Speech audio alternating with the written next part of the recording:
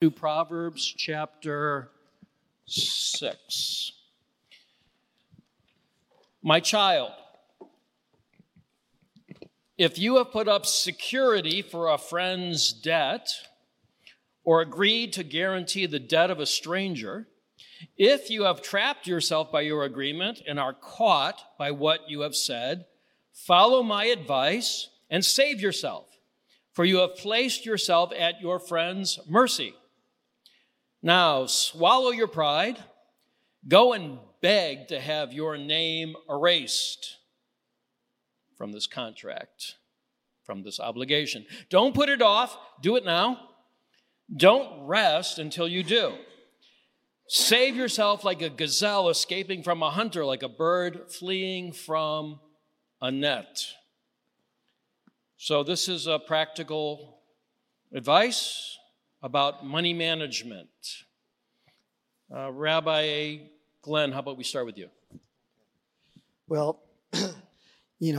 if somebody asks you to co-sign for them, to be the guarantor, you end up putting your things, your finances, your estate as collateral. Because if that person defaults, they're coming after you. And you will lose whatever that you had put up as collateral. And the first question I wanted to ask, and then I'll just throw it back to you, is what would make you want to enter such an agreement in the first place? It's such poor judgment. But the fact is that we frequently speak before we think.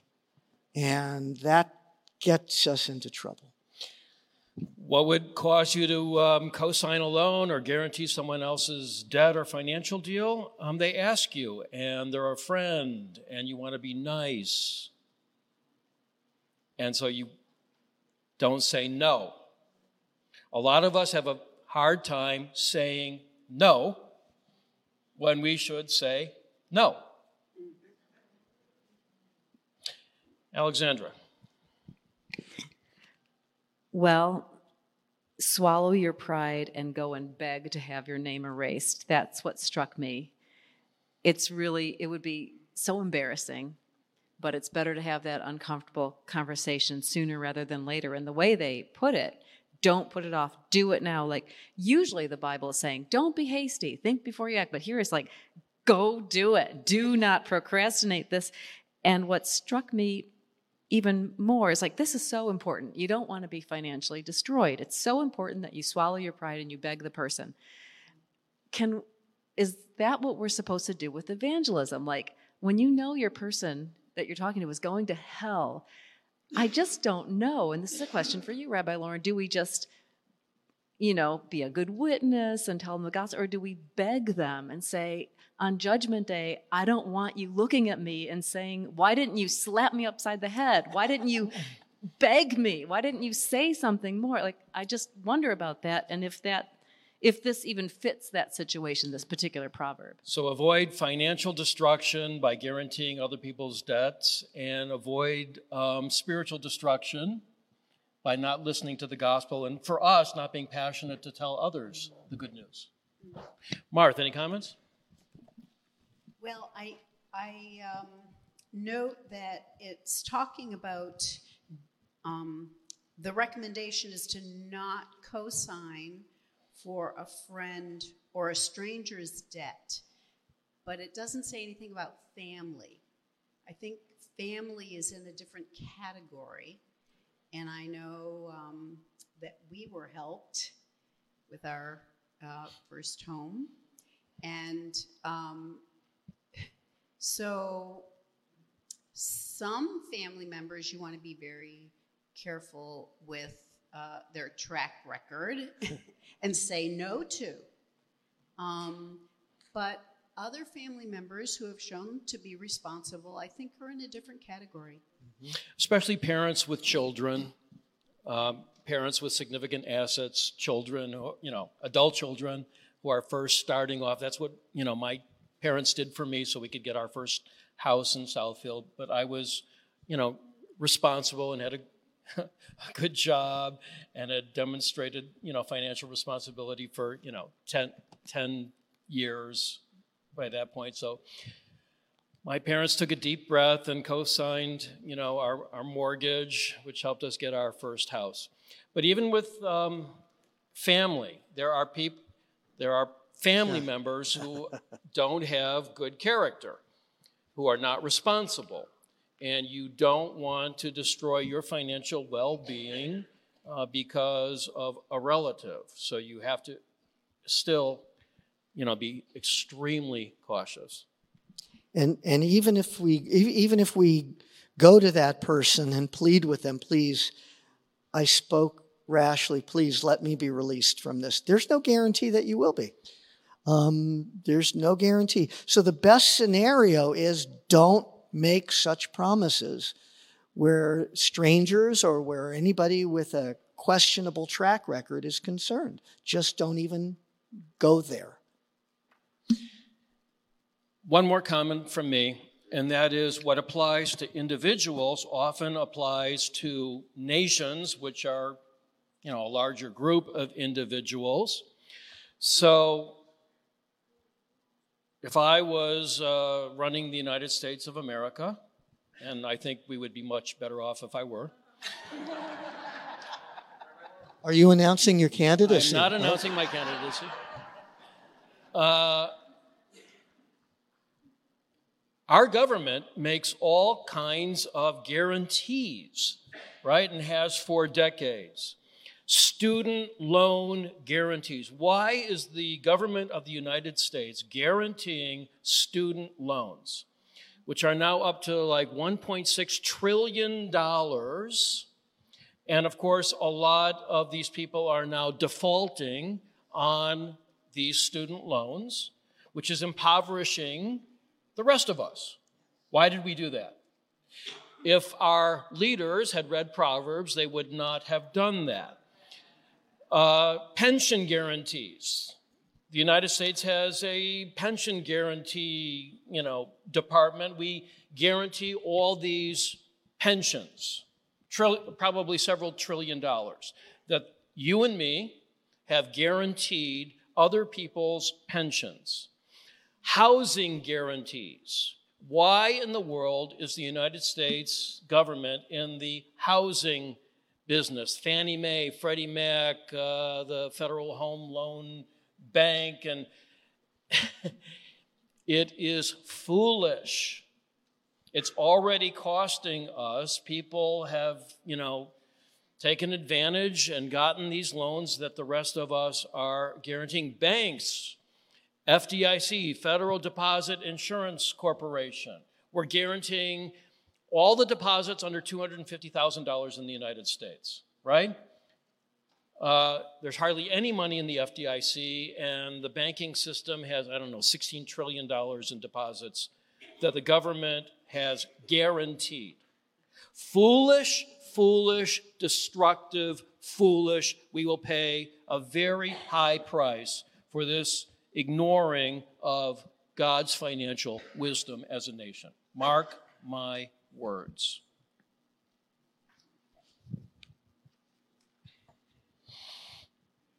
Rabbi Glenn, how about you read verses 6 through 11? Take a lesson from the ants, you lazy bones. Learn from their ways and become wise. Though they have no prince or governor or ruler to make them work, they labor hard all summer, gathering food for the winter. But you, lazy bones, how long will you sleep? When will you wake up? A little extra sleep, a little more slumber, a little folding of the hands to rest. Then poverty will pounce on you like a bandit. Scarcity will attack you like an armed robber. Nicely read with emotion and feeling. Thank you. Rebitz and Alexandra, any thoughts? Yes. We have to look at the ants and consider their ways. And what are their ways? They are efficient. They have a mission. They are on a path. They accomplish it. They do steadfast work. They are self-motivated. And they prepare for the season ahead. It's not that they don't rest, it's just that they get to rest in the winter and not in the summer. And then I try to translate that, like, what does that actually mean? I think it means to set goals, write down your goals, get up early, limit your TV and screen time, prepare for the day, prepare for the week, and get things done. They work hard in the summer. So yes, assuming that they rest in the winter, or maybe for us, it would be like when we're just too old and tired to work hard, we get to rest. I like that. Martha. Just to add to that same idea, it's clear that there's a timing to when to work and when to rest. And lazy people will often procrastinate and use the excuse, well, I have time, I can do it later. But as we can see here, later isn't always right. Even if you do the work that you didn't do when you should have done it, it doesn't work when you do it at the wrong time. You're not provided for in the winter if you decide to start the work in late fall that should have been started in the summer. So timing is an important piece in this too. Rabbi Glenn. Just to echo that, recognize the season you're in, both through a year, but also in your life. Recognize the season you're in. Work hard while you're able, because days will come when you're unable to work that hard. So understand the time where you are. There's nothing wrong with sleep in and of itself, but there are, as you guys have said, limited windows of opportunity. Okay? If you miss that window, you will not be reaping anything. If you reap what you sow, what happens if you sow nothing? Right? There definitely are times when you have to work harder, seasons. My dad was a CPA. So CPA's whole year is geared around April 15th, tax day, because they have to do all these filings for their clients starting around, the beginning of January. I hardly saw my father from like February 1st to April 15th. He worked so hard. He had to. It was expected. But then things lightened up after that. So there will be times when you need to be more engaged, more active in certain things that God has assigned you to than other times. You have to expect that. And you're going to have to sacrifice for that. That's what wisdom would do. You look at the ants, these little creatures, we're so much bigger than they are. Our brains are so much bigger than a little ant brain. And yet, God has designed them with some amazing abilities and some wisdom. God is amazing. A lot more than the ants. He is a great and wise designer. He's designed animals and even little insects with tremendous wisdom, instincts, animal instincts. I just continue to marvel the more I learn about animals and nature and instincts and why insects and animals do the things they do. So there are things to learn from all of nature, and the Word of God tells us to learn from various animals, including the ants. Verse 11, if you're not a hard worker, if you're a lazy bones, then poverty will pounce on you like a bandit. Scarcity will attack you like an armed robber. Poverty, bankruptcy, happens in two ways usually. Slowly at first, and then suddenly at the end. It happens for individuals, and bankruptcy and poverty also can happen for nations. Slowly, the decay at first, slowly, and then at the end, very quickly. Of course, I believe that we have been slowly going bankrupt, the United States, for 50, 60 years. All these debts and deficits. We'll never pay it back. They'll just print more money. Slowly, and then suddenly, It all happens in a very unpleasant way.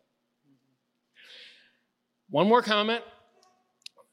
This is just talking about hard work, right? Being diligent, hard. There's no substitute for being a diligent, hardworking individual. This also applies to our life with the Lord. We want to be diligent, hard workers, servants of the Lord.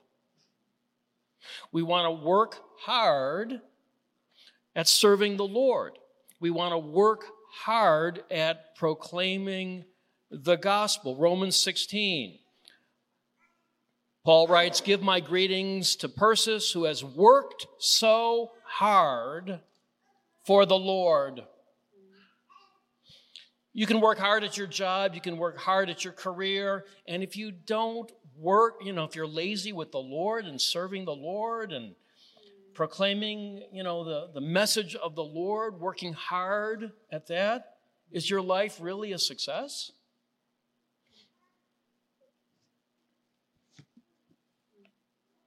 First Corinthians 15, Paul again, "Therefore, my beloved brothers and sisters, be firm, immovable, always excelling in the work of the Lord." Excelling in the work of the Lord.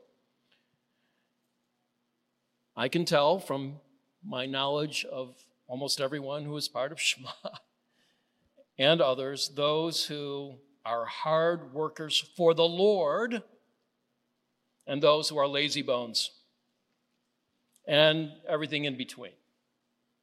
You want to be a hard worker for the Lord, serving the Lord by serving the people in Messiah's community, especially here at Shema, serving the Lord by working hard at proclaiming the gospel to those the Lord sends your way.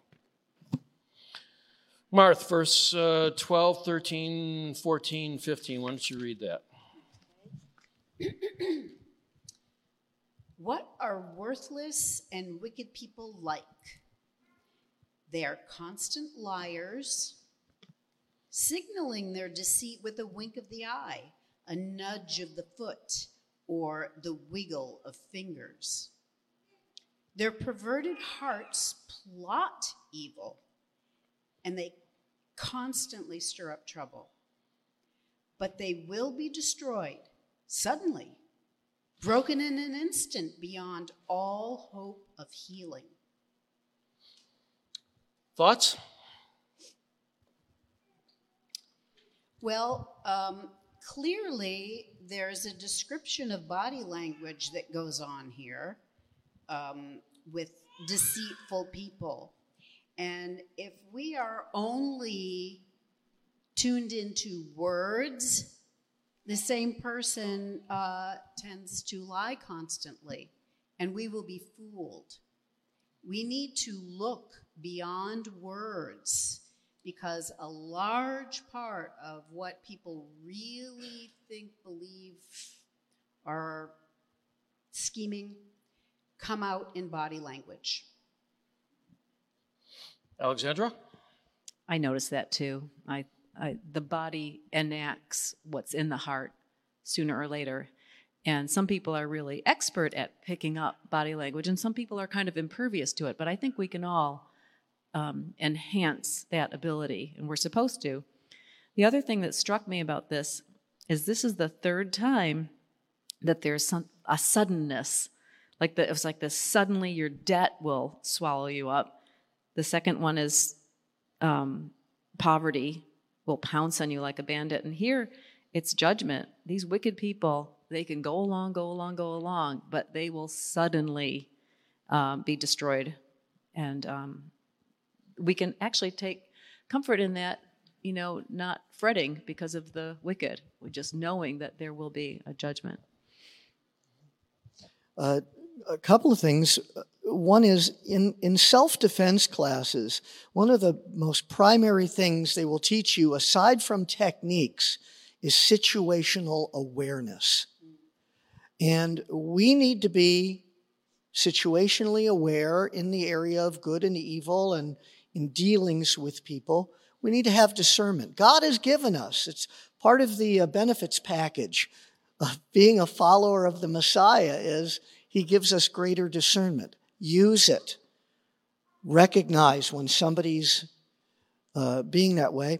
Also, that we shouldn't be surprised that such evil exists in a fallen, sinful, broken world. And as Alexander said, we shouldn't fret. God's justice will come, and it will come suddenly, and all these things will be brought to light. By the way, the Hebrew here is interesting. A worthless person is called Adam Belial. Belial, Satan, the evil one. Beli is a construct in the Hebrew meaning lacking something, without. And Ya'al means worth or value. So this is a person completely lacking value. You know, considering this is the word of God, and God made us. Every one of us bears his image. So it's got to be pretty bad for God to reckon a certain person as having no worth. How bad does that have to be? But such people exist. We need to be on our guard. I like the question, what are worthless and wicked people like? Well, they don't tell the truth. They're constant liars. They are troublemakers. They are plotting evil things, stirring up trouble. And they lack resiliency. They're broken in an instant. The wicked, they have this construct of, this false worldview. And if they can't take a setback, they lack resiliency. They suddenly collapse. Their world falls apart. The righteous are much more resilient. They have God as their ally, as their supporter, their ally. They have inner resiliency. All right, so I'm going to ask the question in a slightly different way. Well, same question, but I'm going to answer it what I think are today's main perpetrators. What are worthless and wicked people like? 3 letters. ASP. Asp. You know what an asp is? Serpent. It's a snake, poisonous snake, deadly. Asp. What characterizes worthless, wicked people today? Atheism, which is cool and popular, and most of our elites and really most of our society, they might be nominally Christian or they're really atheists. They really do not believe in God. Atheism, it's a horrible thing, truly a horrible thing. Socialism. What atheism is to religious truth, like socialism is to political truth, it is destructive. And most of our elites, I think, and a lot of our young people are socialists. So A, atheism, S, socialism, and P, perversion.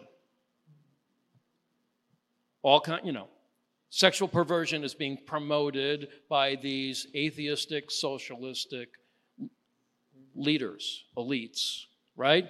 Transgenderism, homosexuality, lesbianism, bisexual, right? LGBTQ+. One word for that, P, perversion, sexual perversion. So what are worthless and wicked people like? ASP. Alexandra, verse 16. There are 6 things the Lord hates. No, 7 things he detests. Haughty eyes, a lying tongue, hands that kill the innocent, a heart that plots evil, feet that race to do wrong, a false witness who pours out lies, a person who sows discord in a family. Thoughts? Well, each of these is antithetical to God's holy nature. And the fact that lying comes up 2 times, lying tongue and false witness, that's really an abomination. I thought about haughty eyes. God is not haughty. Love is not boastful or proud. I tried to see if I could correlate each one. It's not possible to do that, but we can get an opposite picture of what God is like. And being with Pikuach Nefesh, we just think about the hands that shed innocent blood. So terrible. Rabbi Glenn. God hates these things precisely because they hurt us and he loves us. Therefore, he hates when people do things that hurt other people. And those words are strong. Saneh, he hates, and detests, toeva. He considers them abominable. He really hates liars. He hates lying. He hates murder. And when you talk about hands that kill the innocent, what could be more exemplary of that than abortionists? Taking a bribe to strike down the innocent. Taking money to kill the innocent. But not just the abortionists. Everyone who is pro-abortion shares in that guilt. All the supporters. Aiding and abetting. Aiding and abetting. You are participating. Mm-hmm. He hates when people lack honesty or integrity. There's not just lying tongue. He hates lying. But then when it says a false witness, that's taking it to the next level and perjuring yourself in a legal proceeding, perverting and polluting the judicial process. God is a God of justice, fairness, righteousness, and that anybody would take a bribe or offer a bribe to pervert justice, who would lie on the witness stand. God detests that. And finally, the seventh is sort of like the worst. What could be worse than murder? You think nothing. But the idea of that seventh thing is it sums up everything else, right? The pinnacle, or I should say the depth of all of this is the person who sows discord in a family, or a person who creates division between brothers. God is also a God of shalom. He's a God of peace.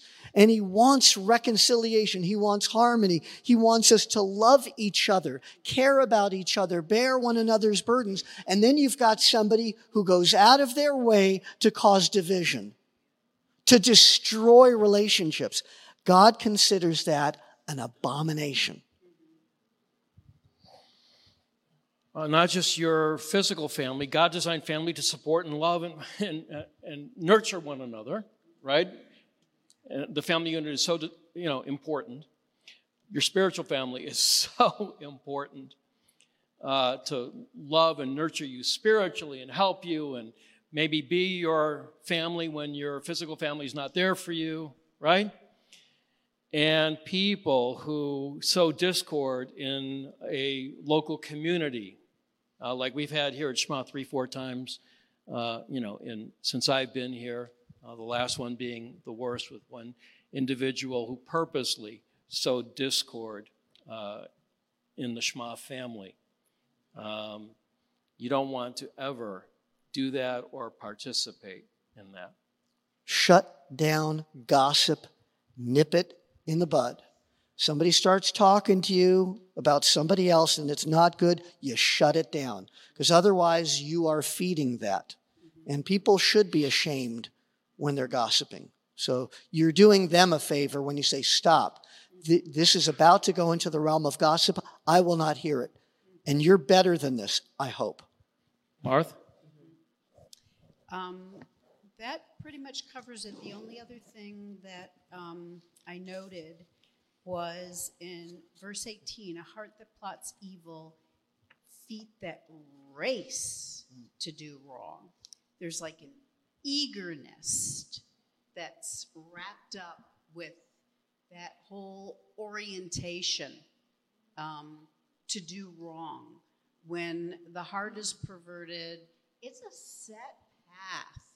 And so the scheming is with enthusiasm, with zeal, that's eager to find any opportunity to do wrong. And we really need to be discerning about our association with such people.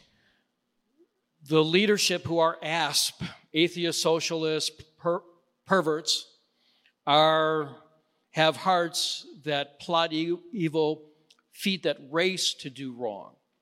They are pushing this perverted, stuff on us, this transgenderism, pushing it, in the culture, pushing it in the schools, kindergarten now, right?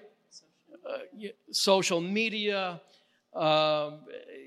getting politicians elected who will push the agenda, judges who will uphold this agenda. That's the kind of heart that plots evil, feet that race to do wrong. Our culture is now filled with them. Our leaders really exemplify this. Verse 20, my son, obey your father's commands and don't neglect your mother's instruction. Keep their words always in your heart. Tie them around your neck. When you walk, their counsel will lead you. When you sleep, they will protect you. When you wake up, they will advise you. For their command is a lamp and their instruction a light. Their corrective discipline is the way to life. I'm going to break up this last passage here. Listen to parents who know God and the Word of God. Listen to godly parents. They're a blessing. What they teach you will be based on the Word of God, and that will help you and protect you. So parents, be godly and teach your children godly truth. Rabbi Glenn? Well, this isn't written to a little child who lacks the capacity to understand these things. This is written more to a young man, young woman whose emotional and mental faculties are more developed. So this is a very reasonable thing. You couldn't, a 3-year-old, a 4-year-old, this is not who that's written to. This is written to young men, young women to appreciate the wisdom that comes from those who have more years under their belt, who perhaps have had to learn the painful way from their mistakes and want to help you avoid having to take that painful route. So we should treasure it. Martha? Well, reading this as a parent and a grandparent, I felt the weightiness of the responsibility. First of all, the mother is as much responsible for this instruction as the father. And secondly, you have to be providing this information and protection for them to tie around their neck. If you're not being intentional about providing this for your children, where are they going to get it from? Shabbat school is no substitute for parents and grandparents. They are responsible before God. They're the primary providers of wisdom and truth to their children and grandchildren. Shabbat school, we can only supplement a tiny little bit. And don't depend on the school system either. Alexandra. It's so scary to be a young person today or to be a baby born today, and yet this is the key. Not neglecting, obeying the good instruction is a protection, it's guidance. It will protect them when you wake up, when you go to sleep. And the fact that it's written means it's a natural inclination to disobey and neglect. And I think all of us, who've been teenagers, we want to separate from our families. We want to be our own person. We want to establish our own ideas. And yet we can't throw out everything. We need to hang on to the good instruction. Yeah, Rehoboam didn't listen to Solomon, did he? No. Let me see. So this is a continuation. And one of the most important things that parents need to teach their children is to stay within God's boundaries for sex, sexual boundaries, right? That's what this long passage that we're about to read is all about. And this is the job of the parents for the children, not public school teachers. It's primarily the parents. I'll read it with feeling. Thank you. It will keep you from the immoral woman, from the smooth tongue of a promiscuous woman. Don't lust for her beauty. Don't let her coy glances seduce you. For a prostitute will bring you to poverty, but sleeping with another man's wife will cost you your life. Can a man scoop a flame into his lap and not have his clothes catch on fire? Can he walk on hot coals and not blister his feet? So it is with the man who sleeps with another man's wife. He who embraces her will not go unpunished. Excuses might be found for a thief who steals because he's starving, but if he is caught, he must pay back 7 times what he stole, even if he has to sell everything in his house. But the man who commits adultery is an utter fool, for he destroys himself. He will be wounded and disgraced. His shame will never be erased. For the woman's jealous husband will be furious, and he will show no mercy when he takes revenge. He will accept no compensation, nor be satisfied with a payoff of any size. And you did read that with feeling. Thank you. Thoughts, Rabbi Glenn? Okay, well, tying this with the last section, willful disregard of parental wisdom will put you on a potentially deadly and destructive trajectory. And the surest way to destroy your future is to commit adultery. It will destroy your marriage. It will destroy your finances, either through a costly divorce or through extortion, which happens. It will destroy your reputation. And if there are children in either or both of those families, you're going to destroy your children. And it could lead even to worse things than just financial ruin, depending on just how furious the betrayed husband is. All true. Alexandra? I just have a few scribbled notes.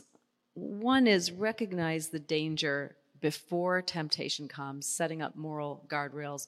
All of us need to understand that we're not as strong as we think, and we need to make sure our children know that as well. And the other thing is just that the marriage union is so holy, and we're really losing that. I hope that we can all kind of revive our understanding of how holy the marriage is to God. Martha? Verse 25 says, don't lust for her beauty. And I want to point out that enjoying and appreciating the physical attractiveness of a woman or a man is not the same as lust. Lust wants to possess, wants to take for selfish reasons. Love, by contrast, gives. In marriage, the giving is like a self-donation, a personal self-donation. Lust does just the opposite. And I wanted to read a short prayer by Tim Keller that had a good insight into this. Lord, Achan lusted after the beauty of the gold, so he stole it in Joshua. If I allow myself to gaze at and lust after someone's physical beauty, I too might be inflamed and steal it, take it wrongly.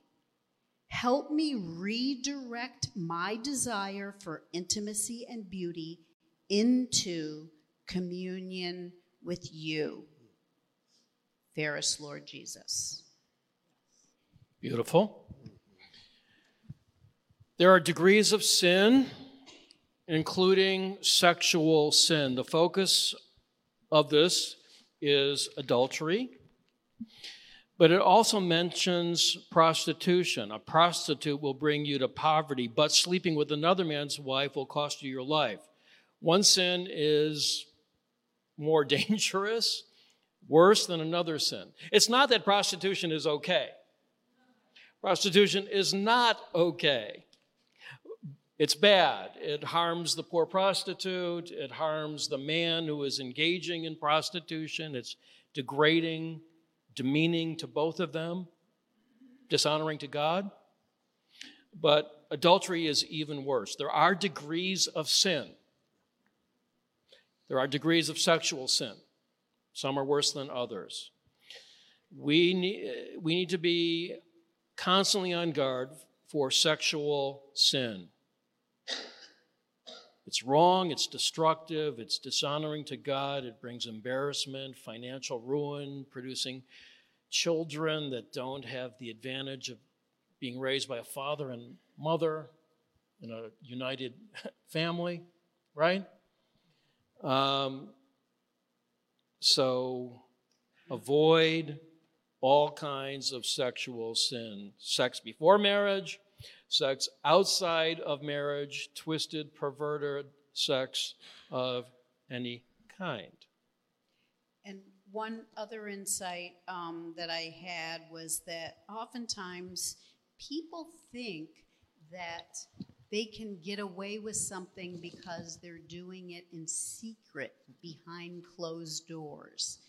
And that helps to dupe them, because we are warned that there are consequences, and they will come to pass one way or another.